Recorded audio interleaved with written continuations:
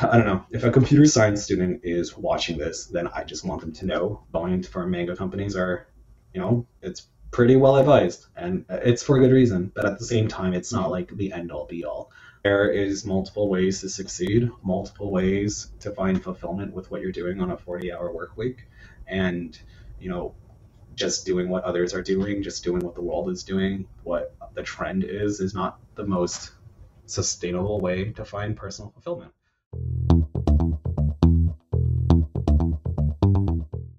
Before we dive into anything, Jeff, quickly please introduce yourself. Yeah, of course. My name is Jeff Wynn. I'm a tech recruiter over at Amazon. My day to day involves the sourcing and recruiting of software engineers. Other than that, I am a mentor over at the University of Washington for kids who are trying to get into the tech industry, either through tech careers or non tech careers. I'm a career coach over at Consulting, and I'm a wedding planner. Can't forget that one. Love weddings. Love weddings. Awesome, man. It seems like there's nothing you haven't done or aren't doing right now. That sounds crazy. So let's talk about what the benefits are like for working at Fang versus working at a startup or a smaller company. Yeah, for sure. So yeah, let's talk about Fang real quick. So Fang or manga is defined as, it was like in 2006 or 2010, where the top six well-performing stocks were all tech, and they created the phrase Fang. It was like Facebook, Apple, Amazon, Netflix, Google, and that was like the moniker. That was like the shining beacon for all computer science people to go to. And if you were able to get into one of these companies, that basically bought you highest quality of life in terms of salary, in terms of interviewing, in terms of future proofing your career. And I don't think anyone can necessarily say that there are huge downsides to having a FANG company on your resume. Other benefits right now, it includes stability, it includes job security, especially with the pandemic, the nuances of losing your job. Most FANG companies offer sponsorships, so that's a huge attractive thing for folks who are here on visas. A lot of investors, a lot of shareholders, they see the engineers that are companies, top companies, and they feel more confident in them and more confident in investing in them. They have a lot of awesome projects, high impacting for sure. And I think more important than anything else, working at a thing company, like at least in my culture, like there is a sense of confidence, a sense of accomplishment that you don't necessarily get anywhere else. And there are pros to it and there are cons to it, and I think that's what I'm here today to talk about.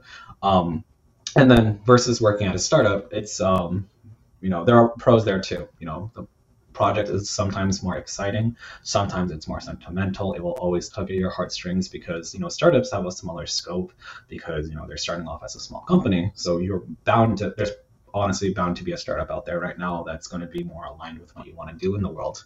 There's a reason why a lot of engineers are leaving Fang/Manga to go to startups because they're done with the whole Fang life. And not to say that all Fang is bad or all manga is bad, but once you spend a couple of years working on a project or product that you were obligated, paid to do, there's going to be a part of you that's questioning, like, maybe I want to do something more impactful, more sentimental, and that will cause you to consider other options out there. And majority of the time, it's going to startups. You said that the market right now is changing or has changed the way they look at software engineer grads. Can you pick that apart a little bit? What does that mean for you as a recruiter, and what does that mean for a student as a software engineer? How does this impact computer science students? I think becoming a software engineer is probably like in the top 3 tech positions you can probably get into for at least the next 10 to 15 years. Web3 is just starting to launch. People are still on the data train.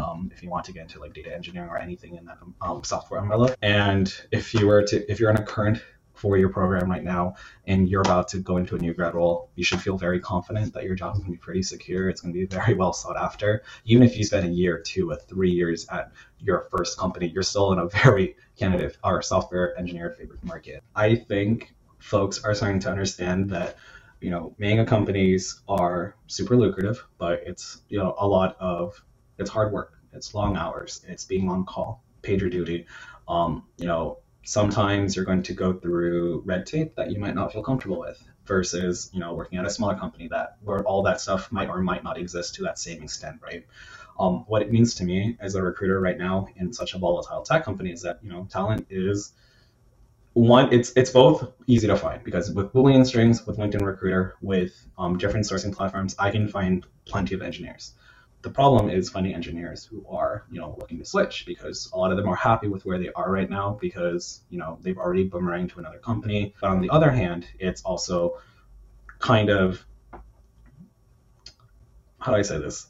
Oversaturated in a sense, where there's a lot of newer grads who are graduating in computer science but have yet to find their first position. There's a lot of new grads, and there's only so many new grad roles in America that are able to take these students. And even though it's a very hot industry, there's also like a lot of people you're competing with.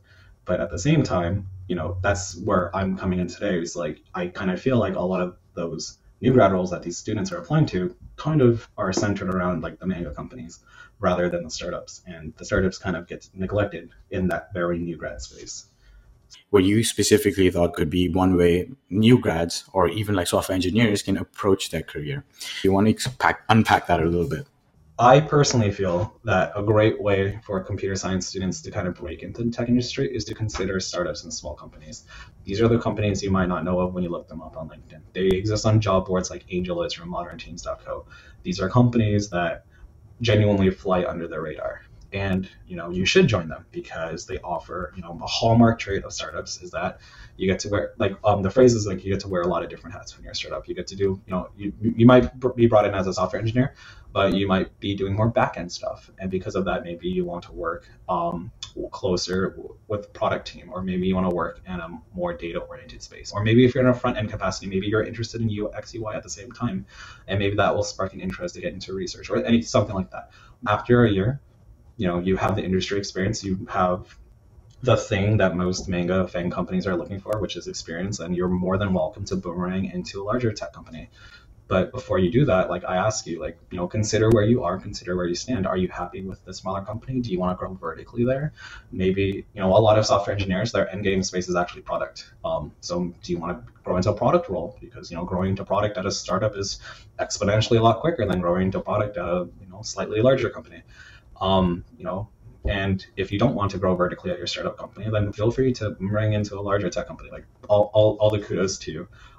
But I think that, there is such a high learning curve in order to get into manga right away after college that, time could be well spent pursuing a successful career at a startup, which can sometimes be overlooked. And I don't know, if a computer science student is watching this, then I just want them to know going for manga companies are, it's pretty well advised, and it's for a good reason. But at the same time, it's not like the end all be all. What I want students to know when they watch this podcast is that there is multiple ways to succeed, multiple ways to find fulfillment with what you're doing on a 40-hour work week.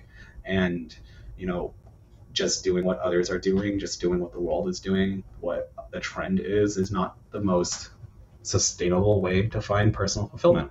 Still a quick rundown over the things we talked about today. Number one, the difference in working, and by difference I mean pros and cons of working at a FAANG company versus working at a startup. So we talked about the compensation, we talked about the confidence validation piece, and at the same time, working on high impact products or services when you're working at a FAANG company.